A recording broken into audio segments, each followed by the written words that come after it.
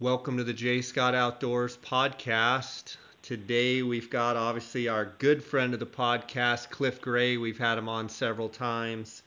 FlatTopsWildernessGuides.com. Cliff, how you doing? Good. Thanks for having me on again, Jay. Yeah, it sounds like I had a bunch of buddies that hunted Colorado this year, and I was watching on Instagram and Facebook and some of the different things, and sounds like just across the board, Colorado, mild temperatures. I couldn't believe it half the time. Times when I'd normally see pictures of yours, and there's 16, 18 inches of snow on the ground. It was like you guys were in t-shirts. Yeah, and it's actually funny in the world of Facebook now. I'm sure you notice it. You get like these last year pictures sometimes, like they put up like a memory thing, like their little automated deal. And so you get a lot of that like during those times, and it's like the same thing. Even from my perspective, I'd get on there and I'd be like, oh yeah, that's November 10th last year. We were in 3 feet of snow and it was abysmal and it was negative 10 degrees. And then now we had nothing. It was really mysterious that way. Both on and that's and it's funny because you're talking relative to what historically is mild winters. The last couple of years have been mild too, but this year was borderline ridiculous. Both on snow and temperatures. For sure, and for those listening that haven't heard the episodes that Cliff has been on, I encourage you to go back and check those out.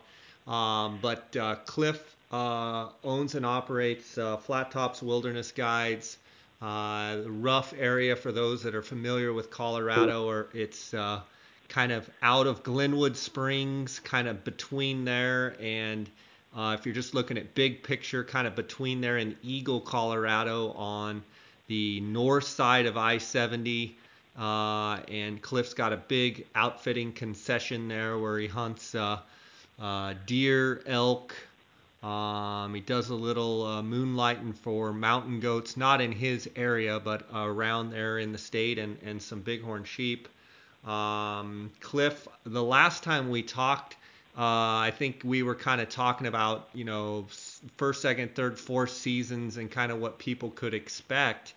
And you've already alluded to, the temperature and, the amount of lack of snow. In general, for those listening, what does that cause when it's too warm? Is it an animal movement thing? The migration patterns. Why does it make it for tough hunting? I would say like the easiest way I would put it is they have the upper hand in those set of conditions, because you're talking about like you have this, our country, and this goes for the vast majority of Colorado, where we're talking about these western species that live in huge summer ranges, and then weather, temperatures, feed, and all that gets them concentrated during the hunting season, hopefully at some point during that time. So if you don't have cold weather where they need to seek a lot of feed, and you don't have snowpack that basically closes off all the feed up high and also just makes their mobility hard, you're hunting them in 10 times the area, whereas in a normal year you might be hunting the same number of animals in one-tenth of that area. So they have the upper hand, and then I think particularly on the temperature end, and it's correlated to snow, obviously, is that they just want, particularly once they get pressured, they change their habits in a way, particularly the elk. I'd say the elk are, like, if you look at this year in Colorado, I don't know a single outfitter that'll tell you that it was even a halfway decent year, and that's from southern Colorado all the way up here and everywhere else. And that's because the elk in particular, if they don't have to get up out and about,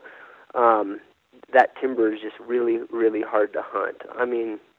Even during first season, second season, third season, I was glassing elk up in the darkest, timber laying in snowbanks all the way into November 10th, 12th, 15th. And that's pretty unusual. At that time, once you get into mid-November, elk should, you should be catching elk you should be glassing them up on south-facing slopes. So it was different in that regard, and in the end, they just have the upper hand in those conditions. Yeah, I mean, almost any animal that you hunt when you're dealing with, animals that are spread out. Here in Arizona, the Arizona Strip and some of our elk, early season elk hunts and stuff, when we get kind of widespread rains, we talk about how it spreads everything out. And, in your concession, your outfitting concession, I mean, you're hunting a huge area, and when those animals are spread throughout that whole area because they haven't been forced down due to snow. I mean, it kind of, it almost makes you think like you have way less elk. You don't in any way think you had less elk. You just think they're spread out and harder to see. Yeah, no, I think like relative to the last couple of years, population-wise, they're about the same. I kind of watch them in the summer. When they're in the summer, they'll get up. Way before archery season, they'll get up in these big open spots, and you can see where cows are calving and stuff. So you get an idea, like year to year, the population. I don't think it's much of that. I mean, there might be a little bit of that. I mean, if you were talking like over the last decade, I'd say yeah, there's less elk. There's no doubt. But if you're talking just year to year, no, it's just conditions. It's the elk in particular. They use that stuff to their advantage, and you just get huge swings in your hunting because of it. In some ways, I guess you can reflect on it, and I actually have noticed this a little bit. Given the last 2 years of mild weather, we don't have a lot more elk, but we're killing bigger elk. For us, that doesn't mean huge, massive bulls, but instead of, there's no doubt that we're killing bigger elk, and that's because not as many are getting killed in these mild winters. You know what I mean? So, or these mild falls. So that's kind of a nice upswing, and hopefully you've got a huge amount of elk bulls that instead of getting shot when they're 3.5, they're going to be 4.5 next year. And so I try to look at it from that perspective, if that makes sense. So in other words, what I hear you saying is there's realistically, like next year, a chance that there's been a couple of, handfuls of holdover bulls that have made it through the last couple mild falls, and potentially if everything lined up correctly next year and you had good snows and you had elk congregating, you're saying that you could potentially even shoot some bigger bulls because there's some age on them. Yeah, and that's obviously like the half glass full type of perspective on it, but it is a reality. For us, when you get into these good conditions, and once the bulls after their rut and these rifle seasons, they get back together in bachelor groups, and it's nothing for us to go into an area and kill a whole group of bachelor. We'll kill every single one. 4, 5, 6 bulls in a drainage in the right conditions. Well, we didn't do much of that this year. So those 4, 5, 6 bulls that were the same age class, 3.5, 4.5, 60, 70% of them at least, in particularly what this winter's shaping up to be, are going to be alive next year. So that's that. I mean, I think that's the right way to look at it.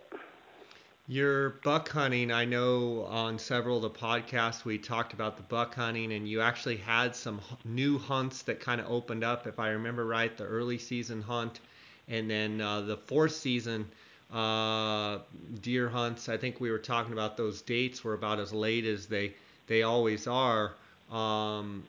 Let's talk about the fourth season, even the third and fourth season deer hunts first. Were those deer also really spread out and didn't get forced down, maybe into the lower elevations like they normally do? And did the rut ever really kick off, or just was it so mild that they're probably going crazy right now? Yeah, I'd say like right now they're starting to, at least in my like local area here, they're starting to tail off a little bit. I've noticed that we've been lion hunting a little bit, and a lot of times you get into these areas where you're seeing them push down on these sage flats and stuff where they get pretty concentrated, and you can kind of watch the rutting activity. So it's starting to tail off a little bit. It's probably it's well peaked and all that. But I would say in terms of rutting activity, it was spot on. I mean, we killed bucks third season that were that were for sure like into it. They weren't all thickened up in like the peak of it, but they were chasing does. Fourth season, same thing. All the bucks we saw were chasing does. So I think like the timing was pretty spot on. I mean, you were hunting deer in the rut. There's no doubt about it.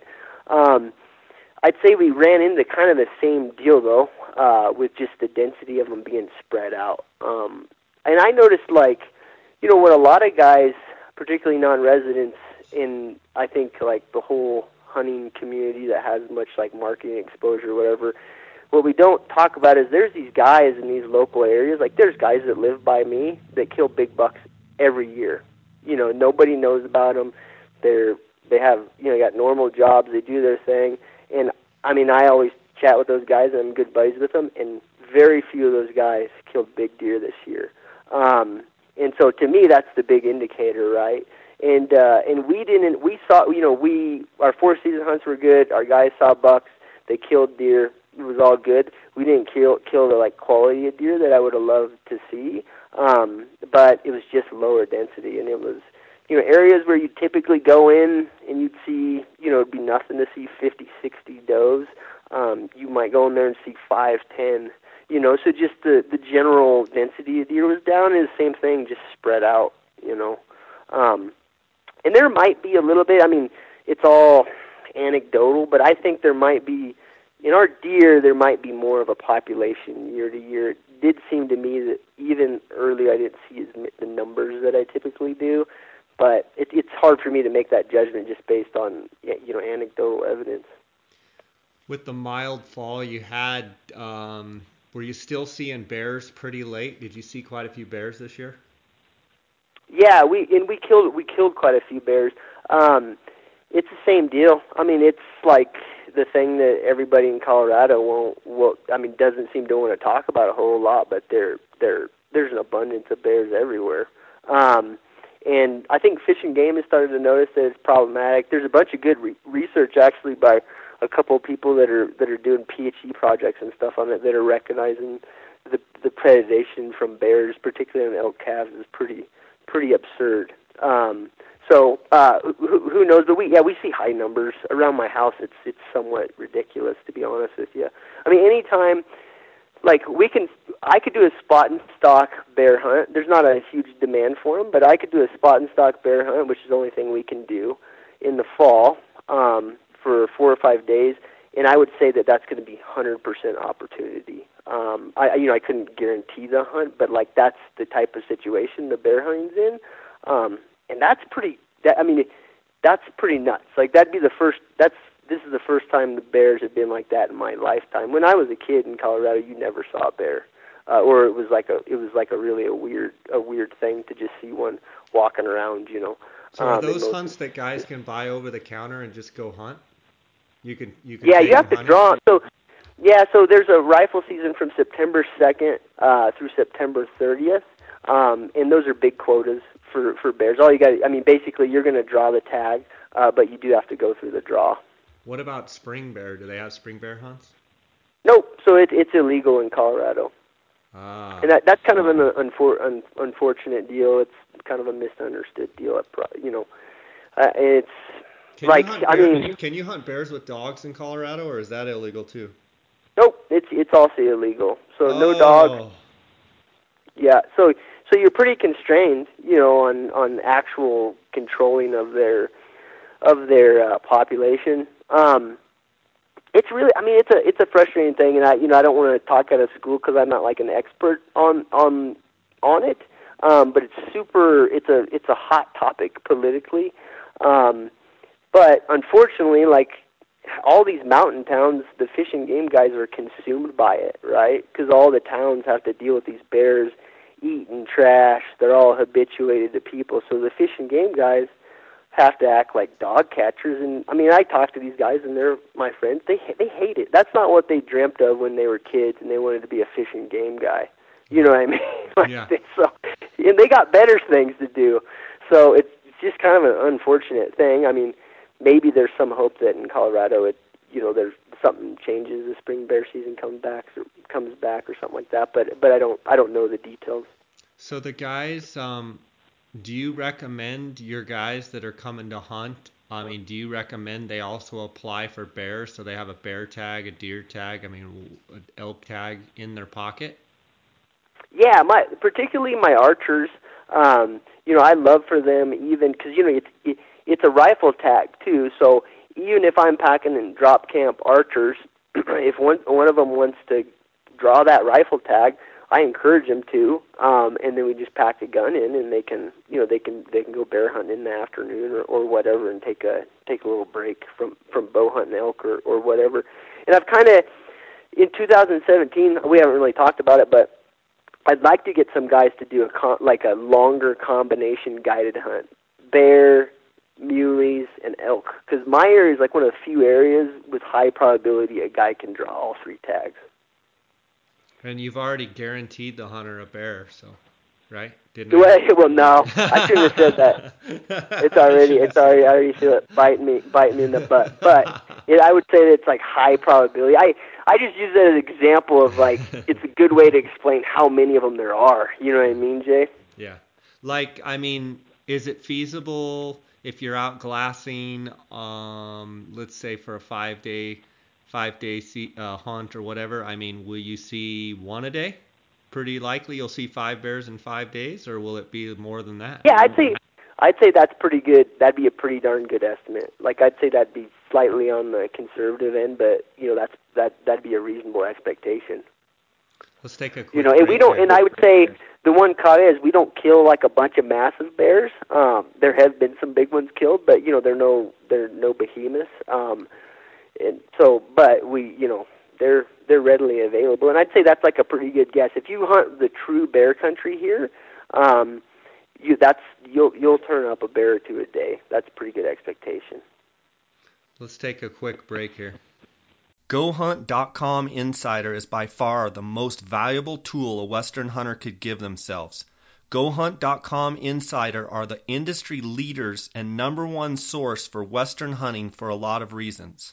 GoHunt.com Insider have changed the game for how hunts and hunting information are found. Within a matter of minutes using Filtering 2.0, you'll be able to filter by state, species, residency, odds of drawing a tag, specific hunting dates, and harvest success percentages to find the hunts that fit exactly what you're looking for. If you are a guy that applies across the West or just in your home state but want to find some new opportunity, there's no better way to do it than using GoHunt.com Insider. As an exclusive offer to my listeners, if you sign up for a GoHunt.com Insider membership for $149 a year and use the promo code JScott at checkout, you'll receive a $50 KUIU gift card. Head on over to GoHunt.com/insider and get yourself the most valuable membership a hunter could have. Reel game calls featuring the elk reel.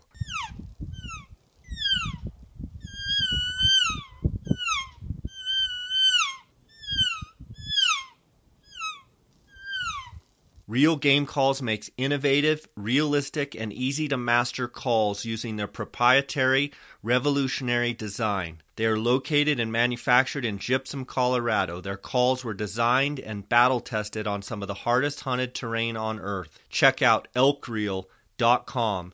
Use the promo code JScott and receive a 20% discount on all purchases. Go to www.elkreel.com. Yeah, I mean, I know myself from floating, I'm usually floating about 5 days a week in the summer, there on the Colorado or on the Roaring Fork or on the Eagle. And every year, the last couple of years, I'm seeing more and more bears right off the river. I used to never see them, and now I'm seeing, handfuls in a summer. And that tells me enough right there, because, I mean, you go from not seeing them at all, and now it seems like every year I'm seeing more and more and more bears. Yeah. No, I think that's like the general trend. One thing else, I guess, the one caveat I'd say is like me and you were talking about like the same area. Glenwood Springs, Aspen, Vail, Eagle, Gypsum just kind of seems to have a little bit of an explosion going on.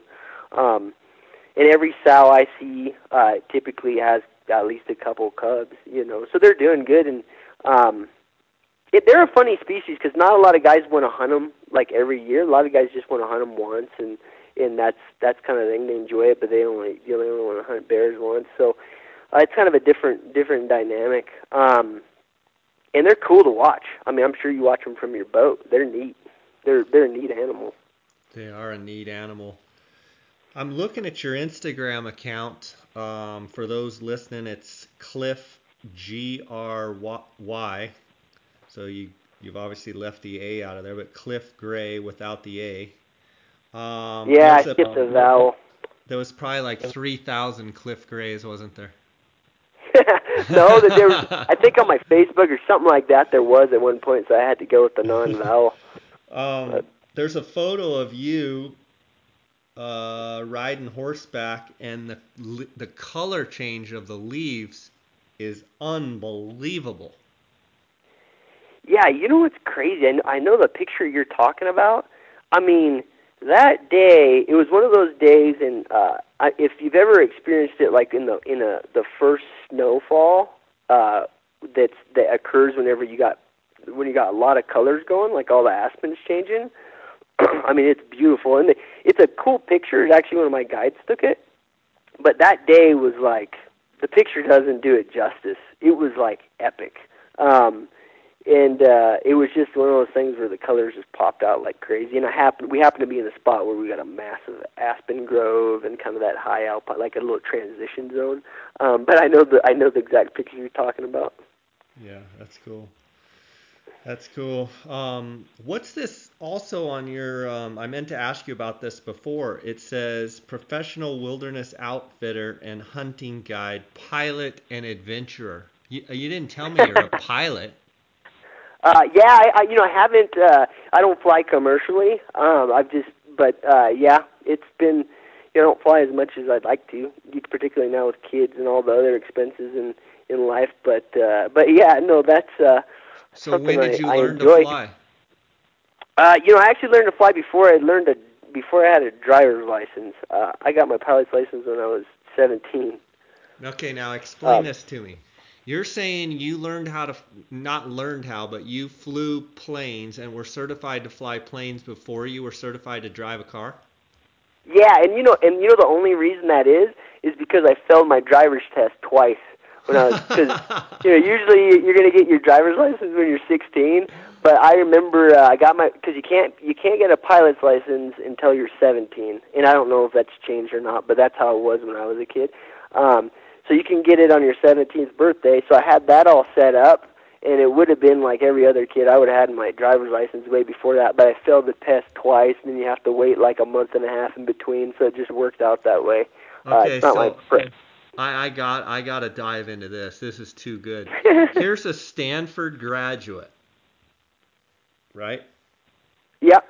Stanford graduate. And did you fail the written test or the driving? Because knowing you, a rancher's kid, you had to be driving at like 5 years old. Yeah, no, I failed the driving part of it, and I think that was too fast. Yeah, no, what the issue was is maybe like a little bit lax on the city, like the city protocols. I remember exactly how I did it. It was that unprotected left turn. I always know what an unprotected left turn is because I failed doing the same thing twice. What it is, everybody does it, Jay. You know when you pull out, you're yielding oncoming traffic at a stoplight, yeah. And then it's coming, and then you try to sneak through there. Well, yeah. I tried to sneak through twice on 2 different driving tests, and it didn't. It doesn't go well. Was this in California or in Colorado? Yeah, those were in California. Oh man! So here's this ranch kid that doesn't even use a turn signal, and wow. So you learned how to fly. So I want to hear about this. Did you fly Piper Cub? I mean, what were you flying? And Yeah, I flew for the most part. I flew a Piper quite a bit because I had my dad had a friend that had one. But for the most part, like a Cessna 172 is what I have most of my hours on. And do you own a plane right now? Nope, it's not in the outfitter budget. Not in the outfitter budget. But I have flown this area a couple of times with friends, and it's I haven't done a tremendous amount of mountain flying.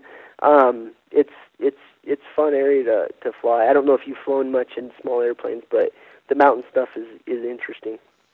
So, like right now, I mean, are you certified? Like you legally could go and fly, or do you have to keep up on your hours, or what's the deal?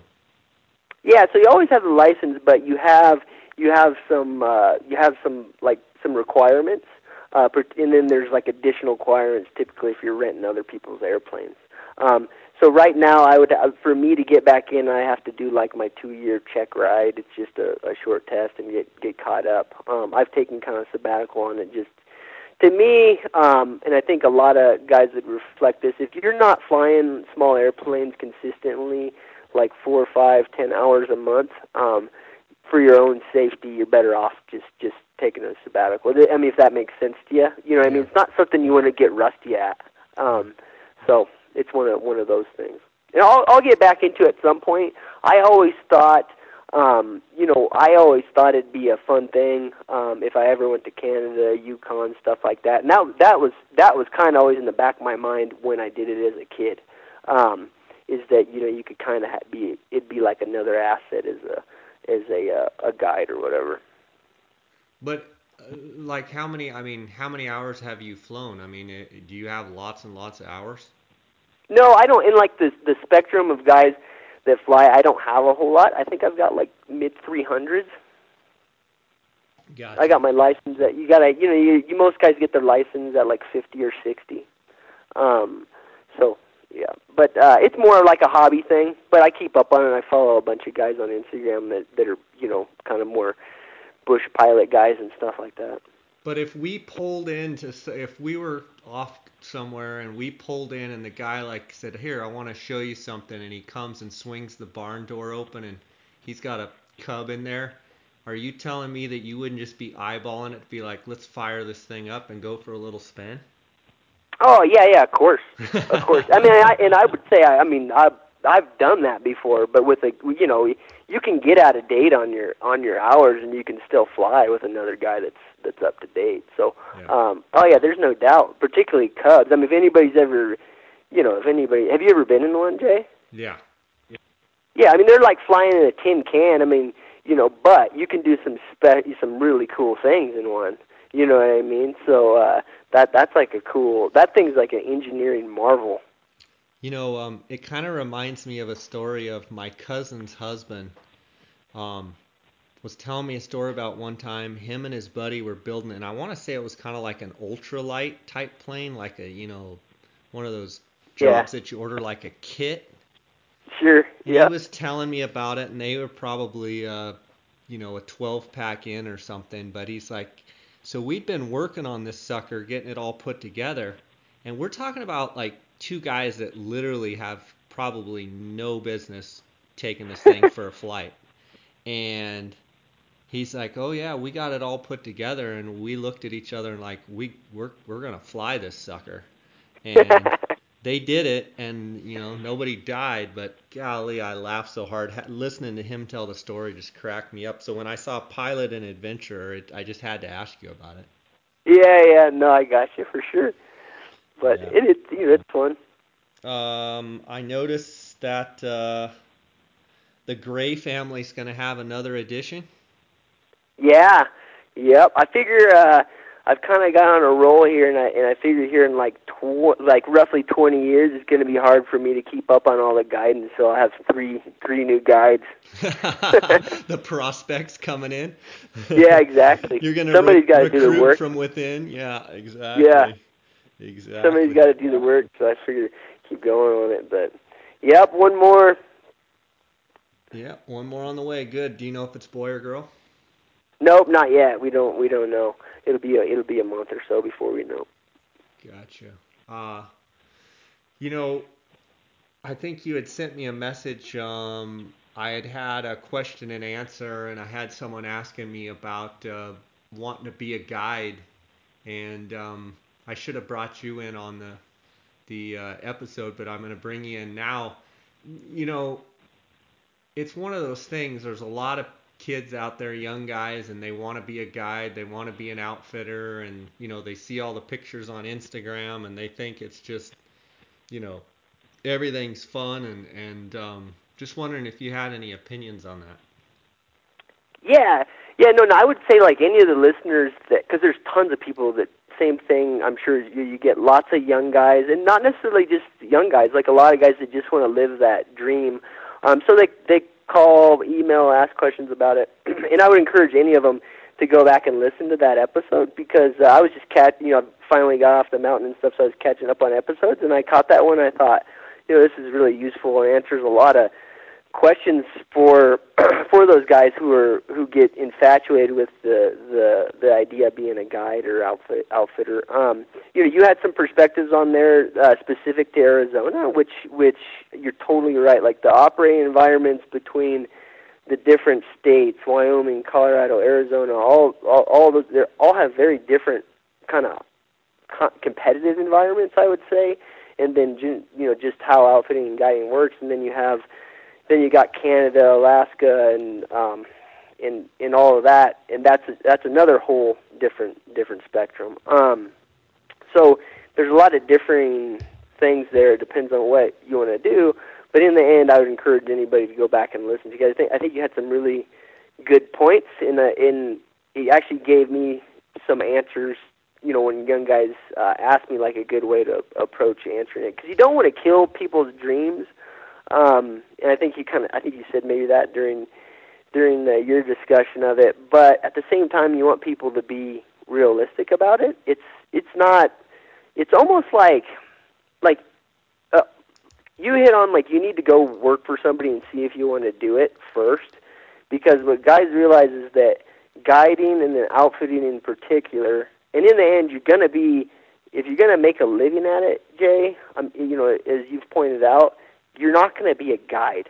There's no such thing, and this is going to break some people's hearts, but there's no such thing as a professional hunting guide that has a long-term career doing it. There's a couple guys I can think about who are pretty close to that. Like one guy, I would say Brian Martin is pretty damn close to that, and you've had him on here. But there's very, very few guys, and he has if you ever have him on, you should ask him about the same thing, because I'm sure Brian would have a great perspective on it.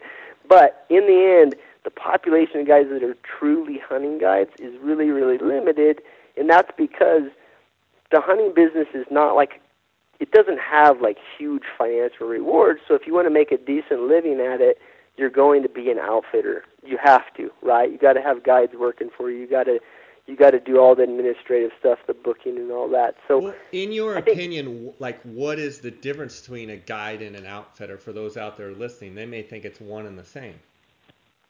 Yeah, so a guide primarily, he guides hunters, right, and then does all the work in the camps, and is with the hunters, right? And so for the most part, like in Colorado, and I'm sure in Arizona, most guides are doing it on their vacation time, right? It's just something they enjoy hunting.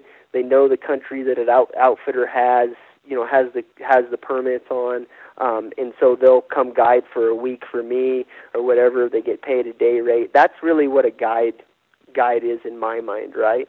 And that extends to a lot of places. I mean, even the friends that I know in the Yukon, Alaska, a lot of those guides, I would say almost all of them, it's not their primary profession. And so when I say guide, I mean the guy that's actually hunting with clients, right? And then even within that world, not to get, this could probably blow up into like a 5-hour conversation, Jay, but even in that world, like really understanding what that guide does is really important. A guide is not a huge part of it is not hunting, right? And you hit on this too. A huge part of it is working with people, working with those constraints, and then learning how to keep people safe, planning, logistics, all of those things. And then, yeah, there's a small segment, not like a third of the job is knowing how to harvest animals, right? In my opinion, that's probably what it about shakes down to. Yeah. And so that's really hard for young guys to palate. If you wanna go hunting, like you wanna maximize your hunting in life, these are both really poor choices. I mean, does that make sense? That's and I say that in a way that not to be negative to people's dreams, because I mean I have the passion for the hunting, but I also have the passion for the business, and it's kind of like a disease. It's an exciting business, right? It's really stressful. To me, I can't think of anything else that has the degree of logistics, the excitement, the happiness you bring to people. So all those things, like I wouldn't trade that for anything. But it's not about hunting. It's like part of it is. But it's not all of it, I guess is what I'm trying to say. You got to enjoy those other things. And you'll know if you do. If you go work for a guy, or a guy or gal outfitter for a couple of years, you'll know if you got the disease. I mean, it runs in my family. We're all stressed out. We have these kind of crazy businesses. My uncle's got a big fishing business, and he hates it, but in the end, he actually really likes it, because it's the only thing that can keep that excitement level up. Does that kind of answer your question? Yeah, I mean, is your uncle's business in Alaska or what? No, it's actually in Mexico. Oh, he does a charter business? Yep, yeah, he's got a bunch of boats in San Jose del Cabo, and he's been down there for 25 years or so. It's like the same thing, it's like every outfitter who, even though they have a passion for this or fishing guide or whatever, once the season's over, we're all just pooped and exhausted, and we don't understand why we're doing it. And then it's only December 7th, and you already kind of get the excitement going again, right? Because it's like, what are you going to do next year? It's not normal. It's not normal. I mean, we may be all messed up in the head or something, And this is coming from a guy, you graduated from Stanford. Now, that alone is a feat in itself. Then you you wore a suit, right, every day, and yep. You did the whole Wall Street thing and managed cajillion dollars. Your brother still does it, was on the Forbes magazine or some crazy thing. And you just walked away from all of that whole. Were you in New York or where were you? Yeah, so we had an office in Dallas. And then I worked in San Francisco for a while too. Okay, so you went from wearing a suit and the whole thing to being like, I'm going back. I'm going to be an outfitter. Right. I think there's kind of two things to that. I think part of that is that I won't lie and say that there's not things I miss about that. There's some, but there's also some things in my career, in my normal career, that are kind of similar to outfitting. I worked in a high intensity, stressful type of gig, and so does my brother. And my brother, he came out and helped me guide people this year, and he's got a huge high pressured business, and it's just something he enjoyed, and he came out and he did it for a week. No cell phone for a week, and he kind of has that same passion for the excitement. So having said that, I'll say something that I think is really important, and I think you were kind of touched on it in your discussion, but I'll just say it outright, and that's that if you're going to go into this business, have some other way to make an income if it all falls apart. Because nobody can say, yeah, I'm going to go. I mean, there's different things. I mean, if your goals in life are different than mine, I have my family and all that is really important to me, and taking care of them, making sure they have certain things, that's important to me. And I'm already, I was already married when I got into this business and all that. So that's all really relevant. You know what I mean, Jay? It's real, yeah. Yeah. So I had the one thing for me that was important is that if this all blows up and falls apart, I can survive, right? And I think any guy who wants to do it, while he's guiding, when he's in college or he gets when he's young, he's 19, 20, he's guiding. In your off time, you should be learning some skill that can bail you out, because this business is not I sound like a old parent now that I'm saying this, but it's just true. You know what I mean? If you want to have any stability in life, you got to have like a little backup plan. Because then the other thing it lets you do is it lets you actually really take on this business and grow it, because it's okay to take a bunch of risk. You know what I mean? It's okay to do the adventurous, out-of-the-box things that other outfitters or other people who have adventure companies can't do, right? Because they're struggling to just pay their bills, or they can't take an extra risk because they're already in a pretty volatile, risky business. Yeah, I totally agree. And I mean, I think overall, you have to love it. If you're going to be good at being an outfitter or being a guide and doing it for a long period of time, you have to love it. I mean, if you start getting burnt out and you are burnt out, you will fizzle out. So, I mean, you have to find some way to rekindle that fire and keep it fresh. And it is a stressful situation. It is a stressful job because you've got a lot of people that are relying on you, and you want to make them happy. And right. It's easy to burn out. So, for me, I think having those breaks and having the different seasons, and for me having the different animals, like move from sheep season, now I'm moving into coos deer season, and then there's a couple month break, and then it's turkey season, and then it's fishing season, and then it's elk season, and start it all over. That helps me. So I would say I agree with you. You put all your eggs in one basket, you absolutely have to go for it, and it has to work, or else you're going to be, digging food out of a trash can. Right. But I mean, you have to love it, and if Yeah. you don't truly love it, you will not be a top outfitter. Yeah, no, I would agree. And on the positive side, like what I always tell young guys that want to guide or whatever, particularly in the wilderness thing and all that, is that like a lot of different things like a young person can do, if you struggle through it, it's brutally hard work.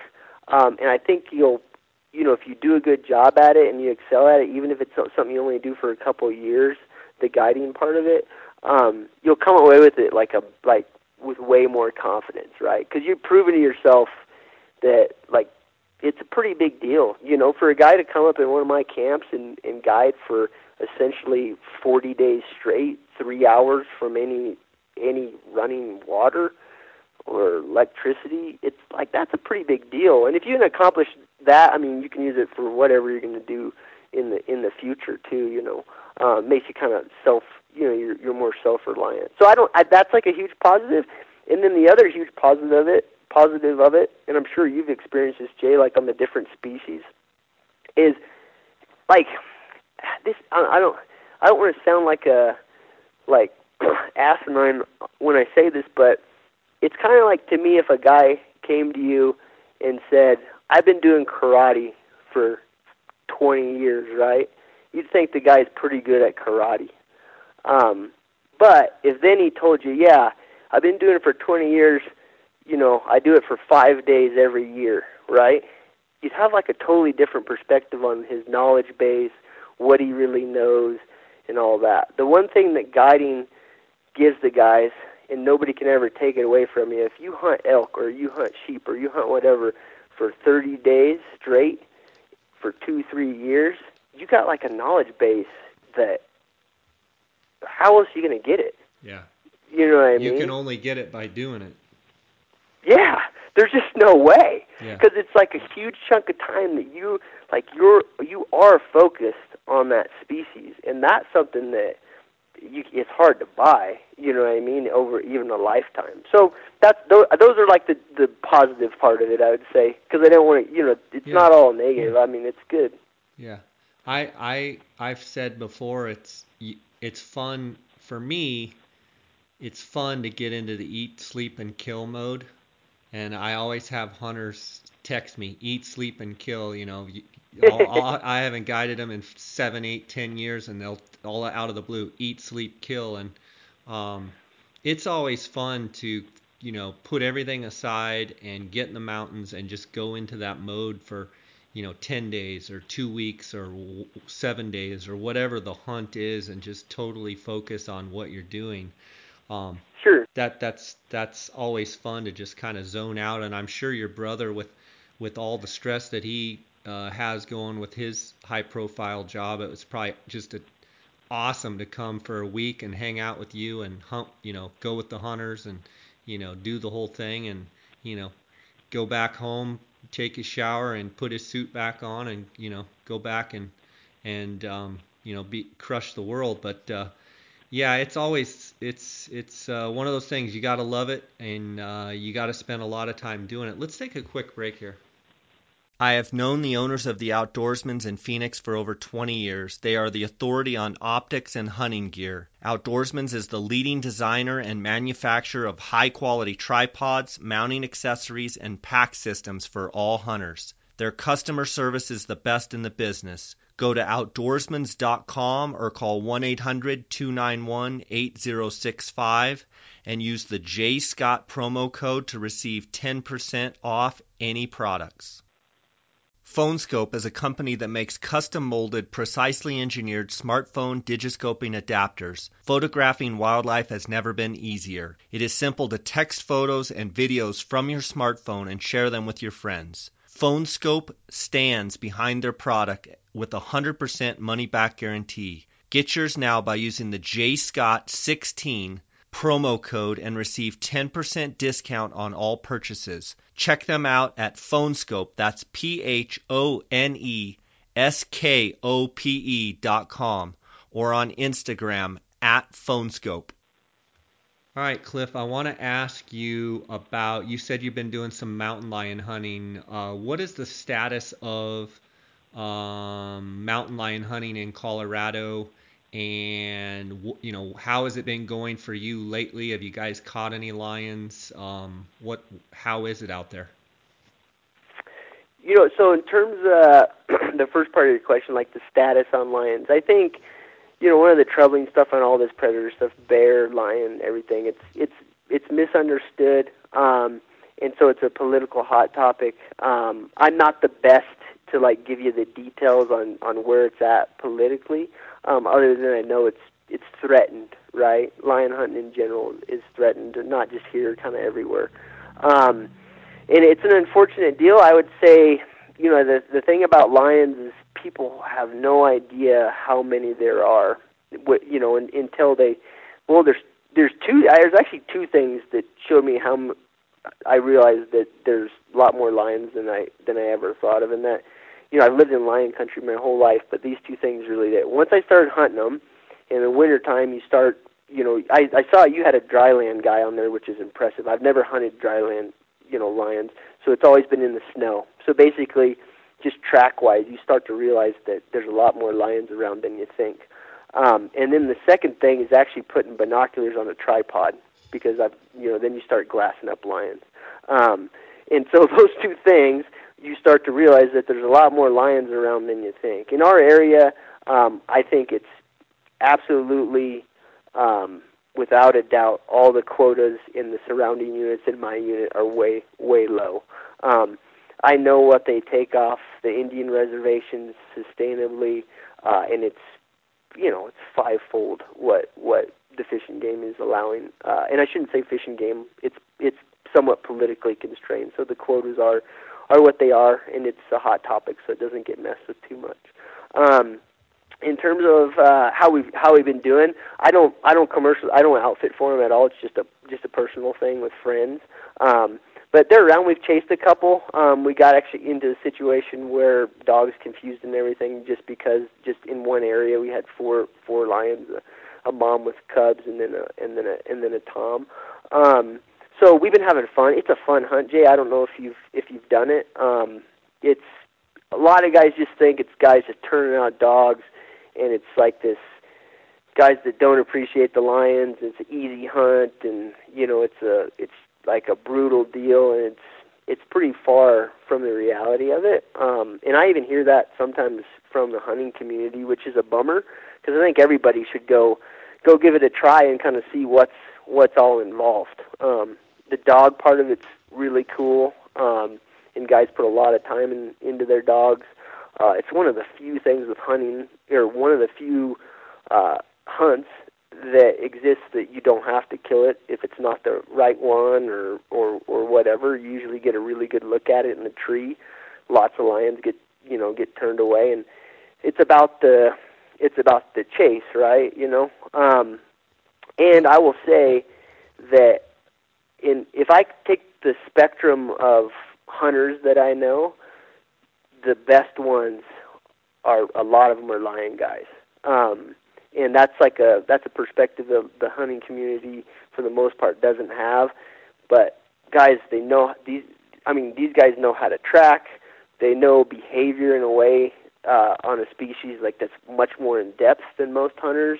So I respect all that part of it. I wouldn't say I'm a lion expert at all, Jay, other than I enjoy doing it with friends that know a lot more than me. Well, a lot of it too is they can kind of predict, they're out there. For one, every lion hunter I know is tough. They're tough guys. Oh yeah. I don't know a single sissy lion hunter. I mean, there may be some, but I don't know them. The ones I know are tough. And oh yeah, sure. And like you said, they are great hunters. They're very observant. I think that's one thing about lion hunters I know is they're very observant, and they pick up on things that even other good hunters that I know don't even notice. And in Colorado, so there's a quota. So like, when is the season? How many, like in your area, how many lions can you kill? And then like, is it done when there's like 5 lions killed, or is it like 50, or what? I mean, what's Yeah. So just like as an example, in my area, which they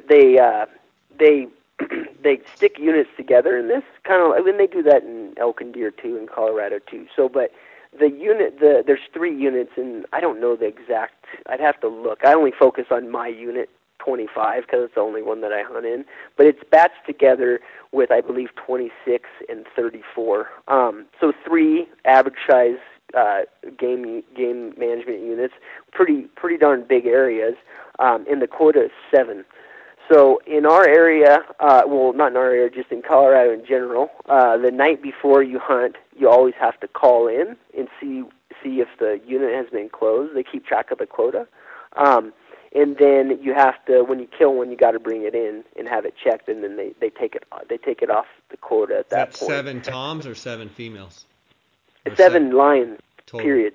Okay. Yep, and there's some interesting, I don't know the exact science on it, and it's kind of on my list to really, read about and know what the truth is, but there's some discussion that the tight quotas have maybe bumped up the lion population a whole lot because guys are holding out for toms, so they're turning out a ton of females. They're not, nobody's killing females, they're just killing big toms, and those big toms were actually part of their biology is they run around and kill kittens off of females.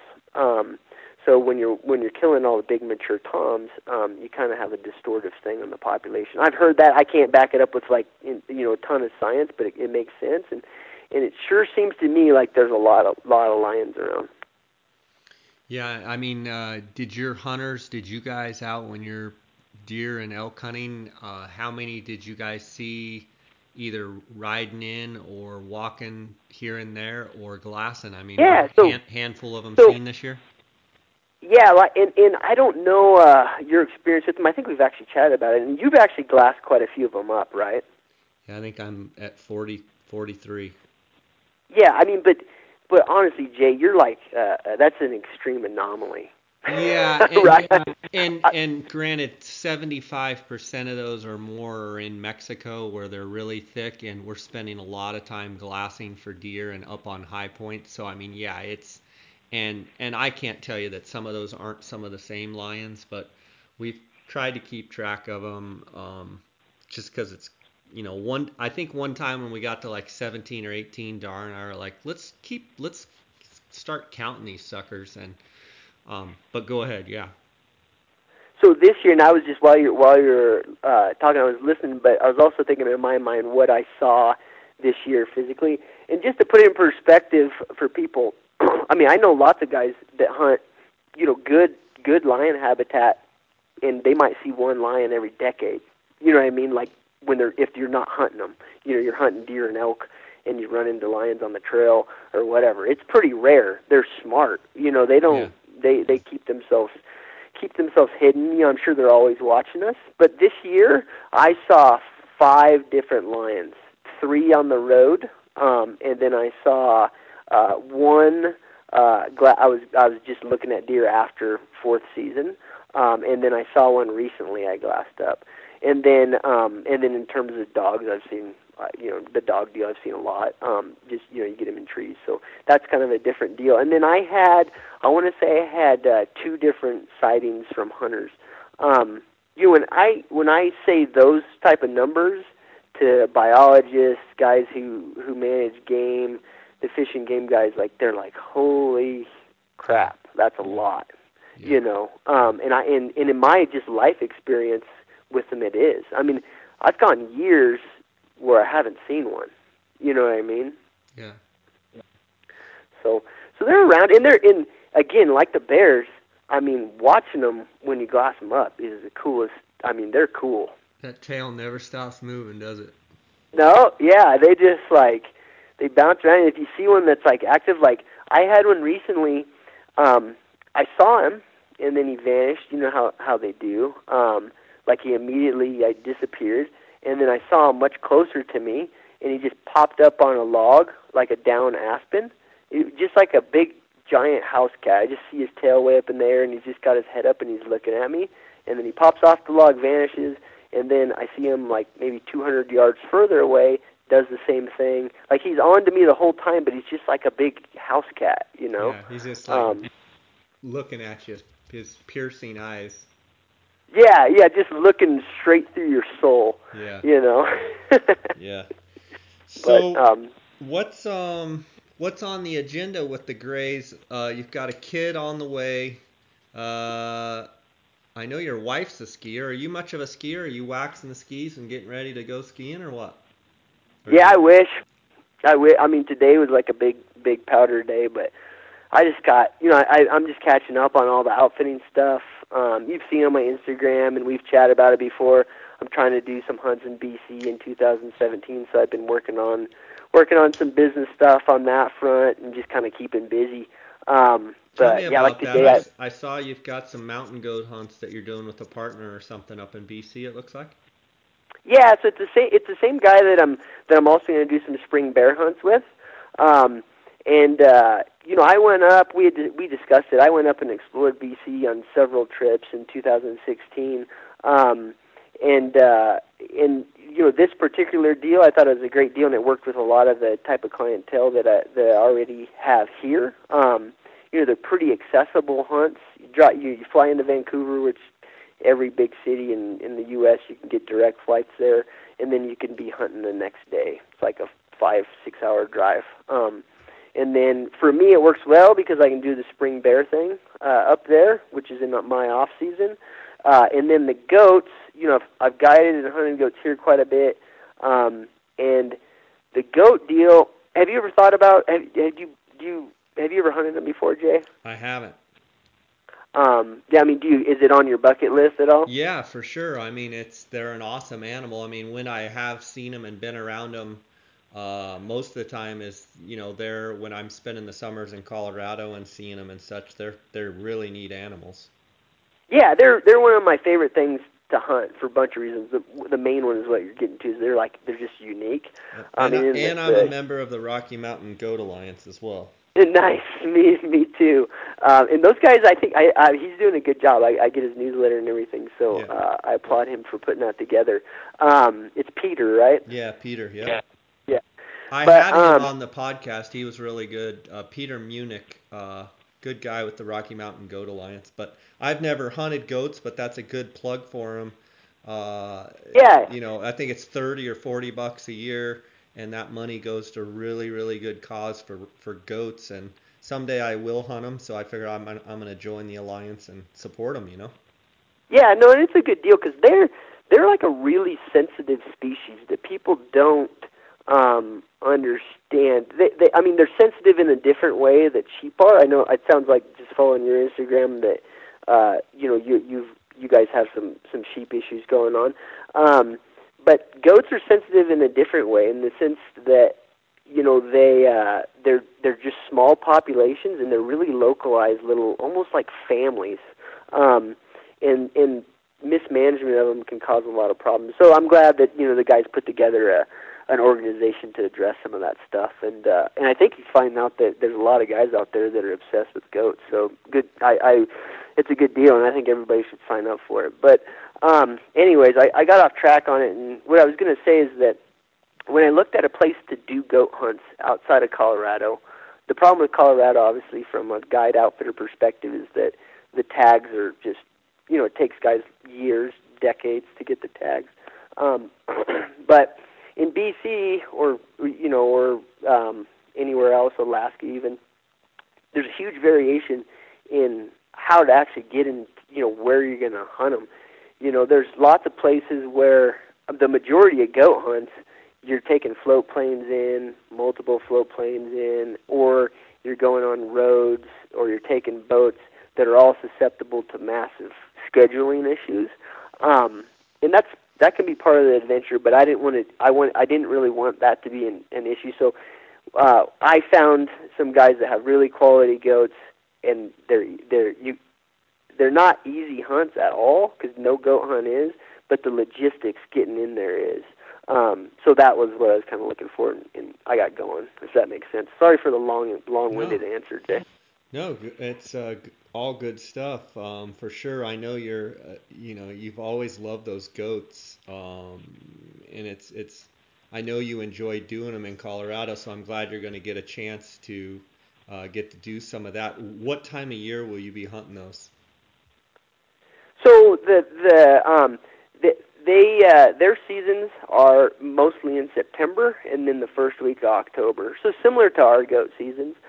It works out for me because I can go up there and be a part of that process in between the seasons here. And for the next few years, we got like 3 weeks between the end of archery rifle and then archery elk and then the rifle seasons. So it gives me some time to go up there. In the bear stuff in the area, it's totally out of the season. It's like May, June. And with another mouth to feed in the Gray household, your wife probably said, "You better find a couple more gigs there, Mr. Cliff." Yeah, you got to keep busy. And then I think it gets to what you were saying. Like, it's not all about business. Part of this is like maintaining your passion for it, right? Yeah. So you got to have some variety. And I think that's not just outfitting. It's probably any entrepreneurial endeavor, right? For sure.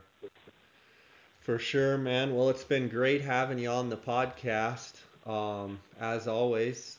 Do you guys have any winter trips? You go into the sunshine anytime soon in the next couple months or anything? Or are you gonna stay pretty close to home?